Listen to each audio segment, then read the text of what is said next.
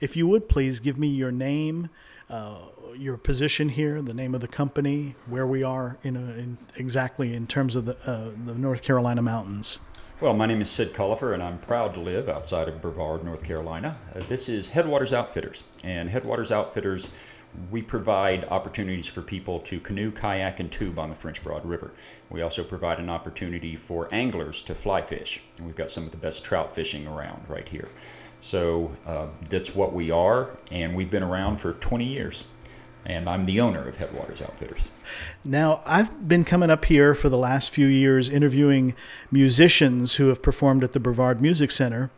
And without fail, when I ask them, why do you come to Brevard, whether they're faculty members or guest artists or students who are there studying, they all talk about the excellence of the center, and then they talk about how beautiful this area is and how much there is to do outdoors in this area. So as someone who literally makes his living from that aspect of this area, tell us about where we are, Transylvania County and this area, and what makes it unique. Right. So what we have here is a land. You know, I jokingly refer all my western friends. I've got plenty of friends out west, and they've got the spectacular mountains. You've got the Rockies, the Grand Tetons, and those are great, but they're adolescent mountains. We've got the old wise mountains here. And we also have a change of seasons that's pretty remarkable. So here you're looking right now in the summertime, and it's just nothing but a forest of green. And yet the seasonal changes here are amazing. You've got the colors of the fall, which I believe are very equivalent to kind of an oil painting, those type of deep colors. And then, of course, you've got the skeletal trees of the wintertime. And then finally spring, which is much more like a pastel canvas. So you've got amazing changes that take place in this land. And as far as the things to do, you really can't beat it. We've certainly become known for our rock climbing around here. We've got some of the best rock climbing in the East. We've also become recently much more known in our biking, both the road biking in our mountain roads, but also the mountain biking in Pisgah National Forest and DuPont State Forest have become very well known and are very highly regarded by mountain bikers and road bikers. And finally, we also have, of course, the fly fishing and some of the best trout waters in the Southeast, and our paddling here in the Southeast and in this area in particular.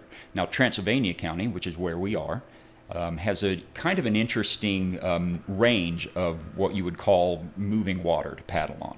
We have Class 1 water, which is the French Broad River right here at the headwaters. You also, though, you move from Class 1 water to Class 4-5 water. There's nothing in between. And the Class 4-5 water, which is the big water, that's what you think of when you're thinking of big water. And that only happens in high water. So for us in our paddling, we're able to put people, complete beginners, on the river here with Headwaters Outfitters, which I love doing. It's one of my favorite things in the entire world, is taking someone who's never been in a boat, much less paddled on flat or river water, and to be able to put them in a boat and to watch them as they go downstream and to pick them up and to see that sense of accomplishment they have just by being able to do something that they probably never thought that they would be able to do.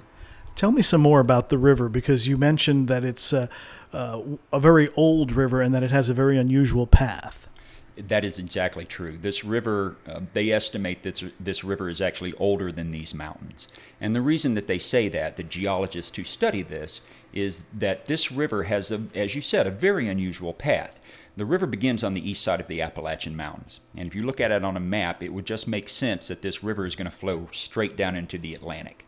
But in fact, from this point in Transylvania County, at mile 0 of the French Broad River, it flows north and actually east. And then it goes through Asheville, flowing north, and then it cuts west, and it cuts a river valley through the entire Appalachian Mountain range, which is virtually unheard of for a river to do.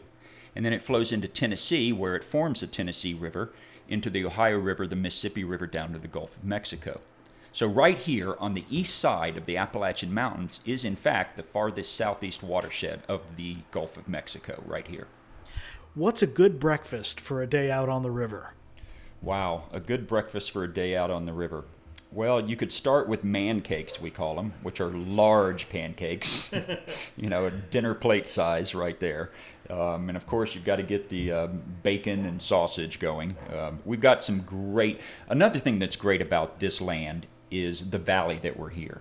And so we've got some great farming. And so there really is. There's fresh vegetables, fresh fruits. that we have available to us on a seasonal basis that is just unparalleled. And our river valley here is one of the most fertile river valleys. So more and more we're getting into the local foods. More and more people have chickens.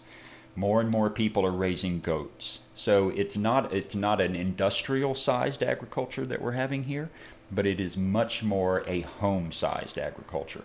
And I love that. And I think, the more that this happens and the more the local foods movement comes about, the more that we're going to be able to really take advantage of that in this valley.